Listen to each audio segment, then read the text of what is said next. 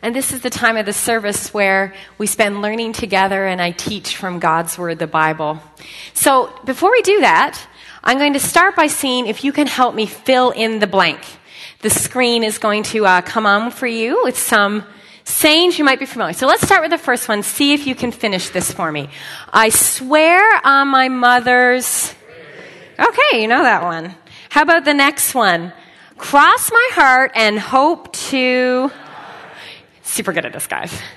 I swear on a stack of... I swear on my own. I was going for life, but I was also just... And everyone kind of fell apart a bit there. I knew it up until that one. These sayings, I think, indicate the fact that you all have heard them. Many of you knew what they were, how they went. Show that the passage of Scripture we're going to look at is something that you will be familiar with. So I'm going to read from Matthew, chapter 6, and this is on page 786, if you want to follow along in the Bibles that are in the seats. And these are words from Jesus that Jesus spoke. And this is what they say. And I'm starting at verse 33.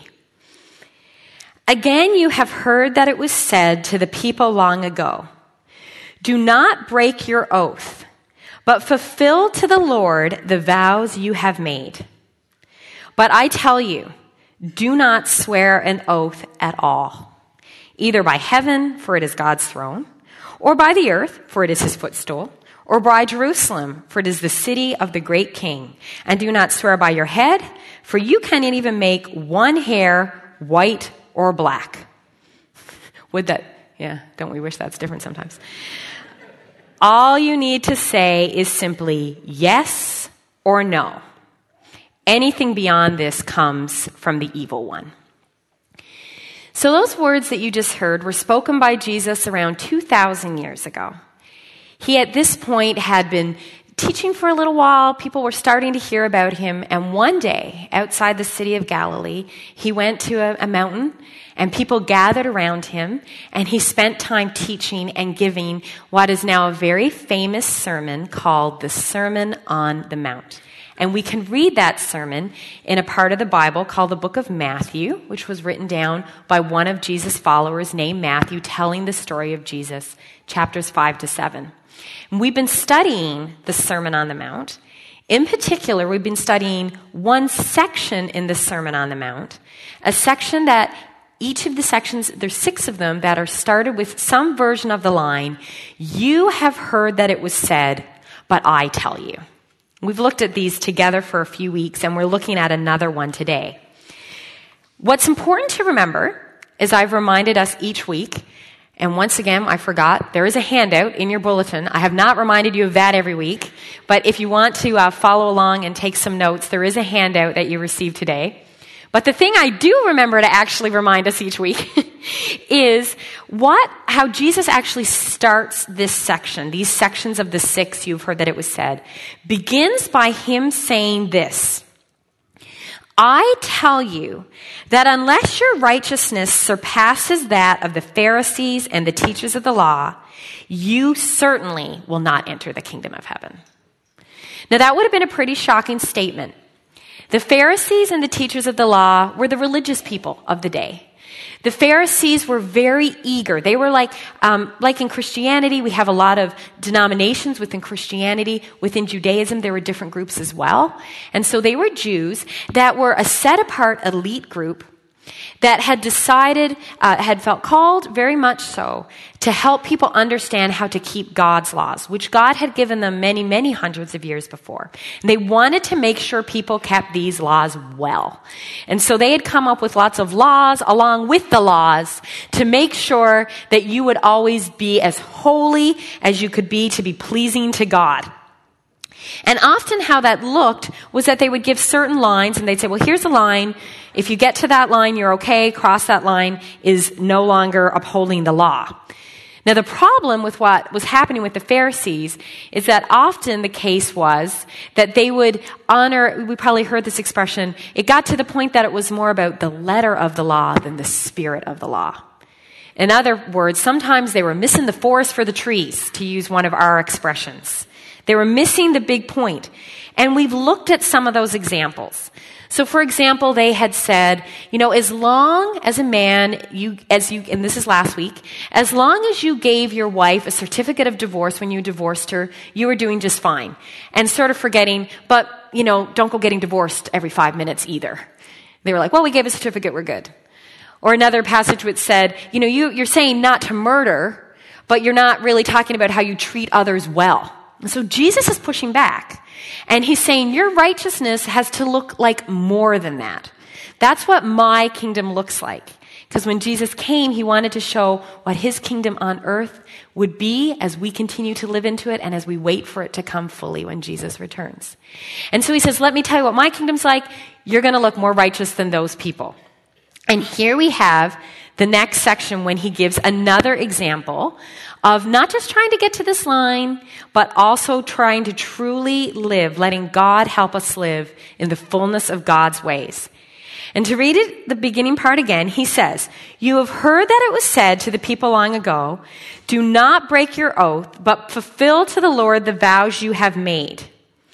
But I tell you, do not swear an oath at all, either by heaven, for it is God's throne, or by the earth, for it's his footstool, or by Jerusalem, for it's the city of the great God. You have heard that it was said, do not break your oath, but fulfill to the Lord the vows you have made. Now, interestingly enough, this isn't a direct quote from other parts of the Bible, as other sections of the Sermon on the Mount have been. He's actually quoting the modern teaching, which had evolved based on a number of teachings of Scripture. So, for example, in the Bible, in Leviticus, which is another part of the Bible, written long before Jesus came, and these were God's laws to God's people, the Jews, God had said, do not swear falsely by my name, and so profane the name of your God. I am the Lord. In another passage, in Numbers 30:2, it reads, when a man makes a vow to the Lord or takes an oath to obligate himself by a pledge, he must not break his word, but must do everything he said.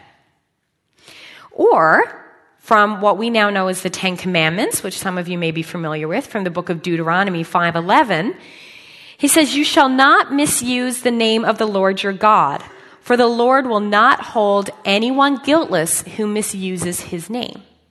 Now, we often talk about that verse to mean that we shouldn't take the Lord's name in vain, as in swear using God's name or Jesus' name. And I think that's important as well. But also, the sense of this here is that you're not using God to say, I swear to God I will, and then not honoring it. That's to swear by God's name. And he says you won't be held guiltless in that case. So these laws, which were given to God's people as God was first forming God's community, the nation of Israel, were to prevent the taking of a false oath, especially perjury in courts. This was really, really important. Because remember, this is in a time long before video cameras, surveillance footage, DNA. In fact, the only means you had in court were witnesses to prove a point. And many of their crimes and laws required witnesses to prove what was being said. So what would happen if the witnesses were lying all the time? Everything would fall apart. This is God wanting to protect God's community. So he says, when you swear to God, when you say, yes, I saw this person commit this crime, I saw them steal this, you will not lie. You will not break that oath. That was very important, as you can imagine. In fact, oaths for a number of centuries were used as a means of entering agreements with people. They would be used to settle matters outside of court. It was almost like having a document authorized. In some ways, an oath was like going to a notary public today. When you would go and say, yep, this is a valid document, someone taking an oath would be, I swear this is exactly this is how this pledge happened. I promise I will sell 1 goat for 10 shekels. I swear. That's like your receipt, right? But while all of this makes sense, why God wanted to keep people and say, don't lie, don't commit perjury. This protects your community and makes it a place that will be able to be truthful. it would seem that oath-taking had gotten a little out of hand by the time Jesus came. When Jesus came, as we said, people were still wanting to follow these laws. The Pharisees were very eager to follow them very, very well. But this had evolved into something. Now they wanted to say, well, how are we going to honor these laws, those verses that I read? And they had come up with something along the lines of, do not break your oath, but fulfill to the Lord the vows you have made, which Jesus says, you've heard that this was said. But it would seem that what had happened was now the community was basically saying, listen, as long as you don't commit perjury, as long as you don't break your laws when you swear, your vows when you swear to God, then that's what's really important. And so they had finagled their ways around all other kinds of oaths and promises. Because it would seem that oath-taking was now happening not just in courts, but for much less serious matters, much like we do today. Like, no, I swear I saw that. Or, honestly, people were doing this more often. So then the question came up, well, what happens if someone says, oh, yeah, I swear I'll be there this afternoon, and they don't come? Now they've broken their oath. So now the Pharisees had to say, and the teachers of the law, how are we going to say people have broken this law? The serious law that God set, and when are we going to draw the lines? So you can look at a lot of the writings where they break this down. So for example, if you swore by their temple, that was not binding. But if you swore by the gold of the temple, that was binding. If you swore by the altar, not binding. But if you swore by the gift of the altar, that was binding. So all these laws. Here's when, they're accountable for keeping that. Now they're less accountable for keeping that. Basically, they figured out ways to say, I was crossing my fingers. I didn't really mean it. And to this, Jesus says, I tell you what, just don't swear at all. Just stop it. Don't swear, as he reads, by heaven. Don't swear by earth. Don't swear by Jerusalem, by the city. See, and then he says, don't swear by your own head, which was the thing people would do, right? Like, may a curse come up on my head. You can actually read Peter doing that. Some of you may know a story from the Bible where one of Jesus' followers, when they're asked, do you know Jesus? He says, no, may, I swear, right? And it was like to say, may a curse fall on my head if I'm lying. And then Jesus points out quite logically, what do you think you can do to your own head? You can't even make your hair white or black if you want. I'm the one who does that. So he says, don't take oaths at all. Say yes or say no, and let that be enough. Don't say, listen, I swear by my mother's grave, or I'll swear on a stack of Bibles, or I swear by my life. Now, I'm not saying that when you say that stuff that now you suddenly have to feel really, really guilty and this means you're not going to heaven and all these things. Not at all. What we're saying here is that this is speaking to a truth of what Jesus' kingdom would look like and what God's people would look like. And he says, oaths don't need to be a part of that. Not these kind of oaths. And I think there are two reasons for this. And you'll see these on your screen. The first is that we should be people that we should live our lives with such honesty that we don't need oaths to prove our integrity. That if you say yes or no, people will know that's enough because of the life you have lived. You don't have to convince them. We aren't called to simply make the oaths that we make before God. As the teachers of the law were saying, we are people that are so honest and live with such integrity that we don't need oaths to make people believe us. I think that's important. And I think it applies to being honest, that we don't lie or even exaggerate to the point of lying. Sometimes it means we are careful even about what we share online, being aware of making sure that is true. And we don't have to say, it's not that we can't say I swear it, it's that we shouldn't have to, that our character should be known beyond that. Now, I've been here 13 years, so you get some stories twice, and I've shared this one before, but I simply couldn't think of a better one to share to illustrate what I think this means. My grandfather, who has now been dead many years, was a wonderful Christian man, a man of incredible integrity, and he had some hard things happen in his life. And when he was, I guess, in about his 50s, my mom was a young adult, he was driving down the road one day, and he hit a 12-year-old girl, and she died, which was obviously very traumatic. And that was long before I was born. But what I've always remembered about that story was whenever it came up, which wasn't very often, because obviously it was a very painful thing, is what happened after. And it was a small place that my grandfather was from. He was known in the community. He was a churchgoer. He was a very devout Christian. Is that when the police officers went and told this girl's father that she was killed, and he said who had hit her with the car, the man's response was, well, I know that if it was Searle, he wasn't drunk and it was an accident. That's the life I want to live. He didn't need to go, my grandfather didn't need to say, I swear I didn't mean to do it, right? I swear I wasn't drinking. I swear I hadn't done anything wrong. If it was him, it was an accident. Never went to court, never pressed charges. That's the life I want to live. You can see why I couldn't think of a better story. I think it means that we are people of our commitment and our word. And we know how true this is, right? Like, you all know people in your life that if they say they're going to do something for you, they might or they might not. And you know the people that if they say they're going to do something, they are going to do it. Am I right? If they say they're going to respond, if they're going to help you, if they're going to support you, they will do it. I think that's what God's talking about. Those are the people that you don't have to say, will you swear it? But the people who, often are more unreliable, those are the people that you go, are you sure? And they go, I swear, cross my heart, like I promise. Because their lives haven't been such that you can trust that, right? And I think that's why Jesus is saying this here. It's so important. Jesus says here that kind of righteousness, yes, I swear, cross my heart, hope to die, that's the righteousness of the Pharisees. And he says, you know what? That's not what we're going for in this kingdom. We got something better in mind. I think that's the first reason Jesus says not to make vows.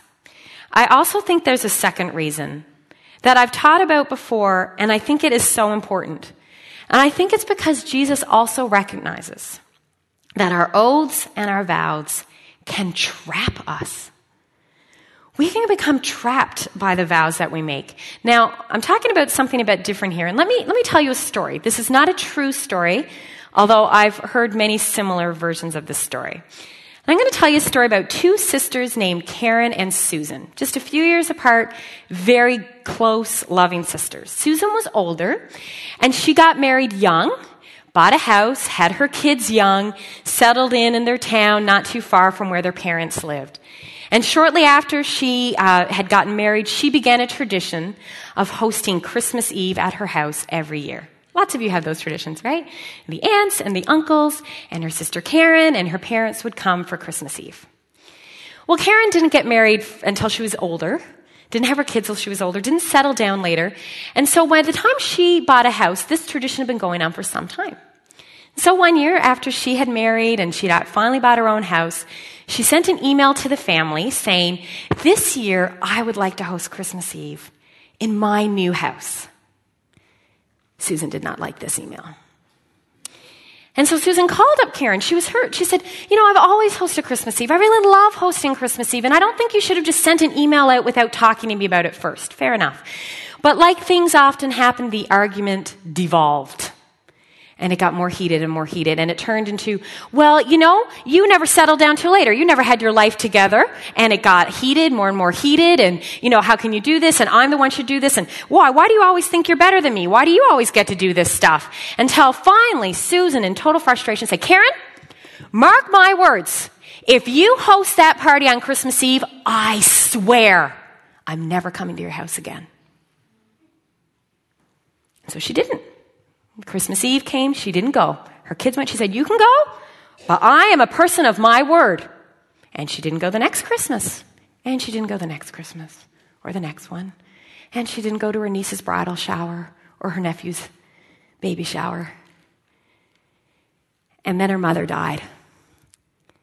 And the reception was going to be at Karen's house. And as they were leaving the cemetery, Susan's daughter came up and said, Mom, just come to Aunt Karen's. It doesn't matter. And Susan said, no, honey, I don't go to Aunt Karen's. And then she went home. Like I said, I made that story up, but I didn't have to work very hard. Do many of you know stories like that? Some of you have lived those exact stories. You have been Karen or you have been Susan, and you have seen them We make vows and we swear things all the time. And it's interesting because what we're actually doing in those moments, what Susan was doing was she was trying to manipulate a situation, right? She was saying, this is the thing I'm going to say so that you don't do the thing I want you to do. It's actually quite manipulative. And it happens in all kinds of ways. If this church hires that pastor, I'm never coming here again.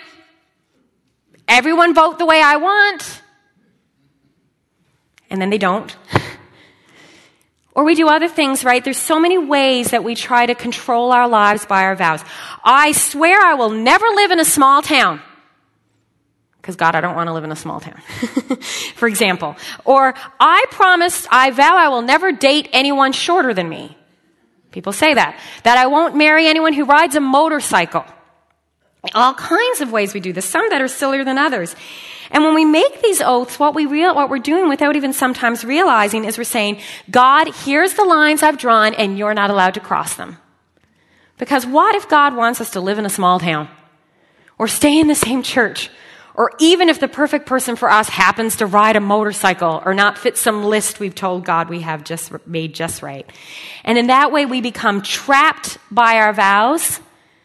And some of you have been trapped by a vow that you have made, and you have mistook keeping that vow as integrity when you never should have made the vow in the first place, and God is not calling you to keep it. There's a fabulous, well, it's actually not fabulous. It's fabulous for making this point, but it's a horrible story in the Bible of a man named Jephthah. And some of you might know this story. It was always my least favorite story growing up in church. And so what it says is it's in an era where Israel, this is many, many hundreds of years before Jesus, doesn't have kings. And there's a battle, there's a general, and his name is Jephthah. And before he goes into this battle, he says, God, if you let me win this battle, I vow to sacrifice whatever comes out my door as soon as I get home, whatever the first thing that is that comes out my door. Some of you know the story. And when he wins the battle. And when he gets home, the first thing that comes out his door is his 12-year-old daughter. And obviously he'd expected like a cow or or a sheep or something, right? And he says, oh no, now I've got to sacrifice my daughter. And he does. Which is interesting because I could read you passage after passage in Scripture where God says, I hate child sacrifice. Do not ever sacrifice your children to me. This is what other nations do. I do not ever want you to sacrifice people on my altar. Jephthah got something. I used to read this and go, oh, I can't believe God would have wanted Jephthah to sacrifice his daughter. That's so sad. Now I go, God didn't want Jephthah to sacrifice his daughter. Jephthah got so mixed up in his own arrogance and sense of integrity that he stopped to hear what God really taught. And sometimes we do that too. And we think we're, again, doing the right thing because we should keep our vows when you're actually harming yourself by keeping the vow. And that is the righteousness of the Pharisees. The righteousness of the Pharisees says, 20 years ago in a church business meeting, I said I wouldn't come in that church if they voted a certain way, and I never did. That's the righteousness of the Pharisees. That's when Jesus says, just let your yes be yes and your no be no. Or in that case, just say, I really don't want to vote that way, and it makes me super sad. I love this quote that I read this week. Every oath reduces God's power to an object of human manipulation. Every oath reduces God's power to an object of human manipulation. And you know what? We may have been victims of those vows, but sometimes we do them too, and we use vows to trap others. We could, right? Promise me you'll never put me in a home. Vow to me right now. Vow to me you will never sell the family cottage. What about if some circumstance comes up that's really the only right option, and you think, but I'm going to somehow control my future by making someone swear it. And it's because we don't trust God's future. And we can. Now, this doesn't mean that there isn't a time for oaths.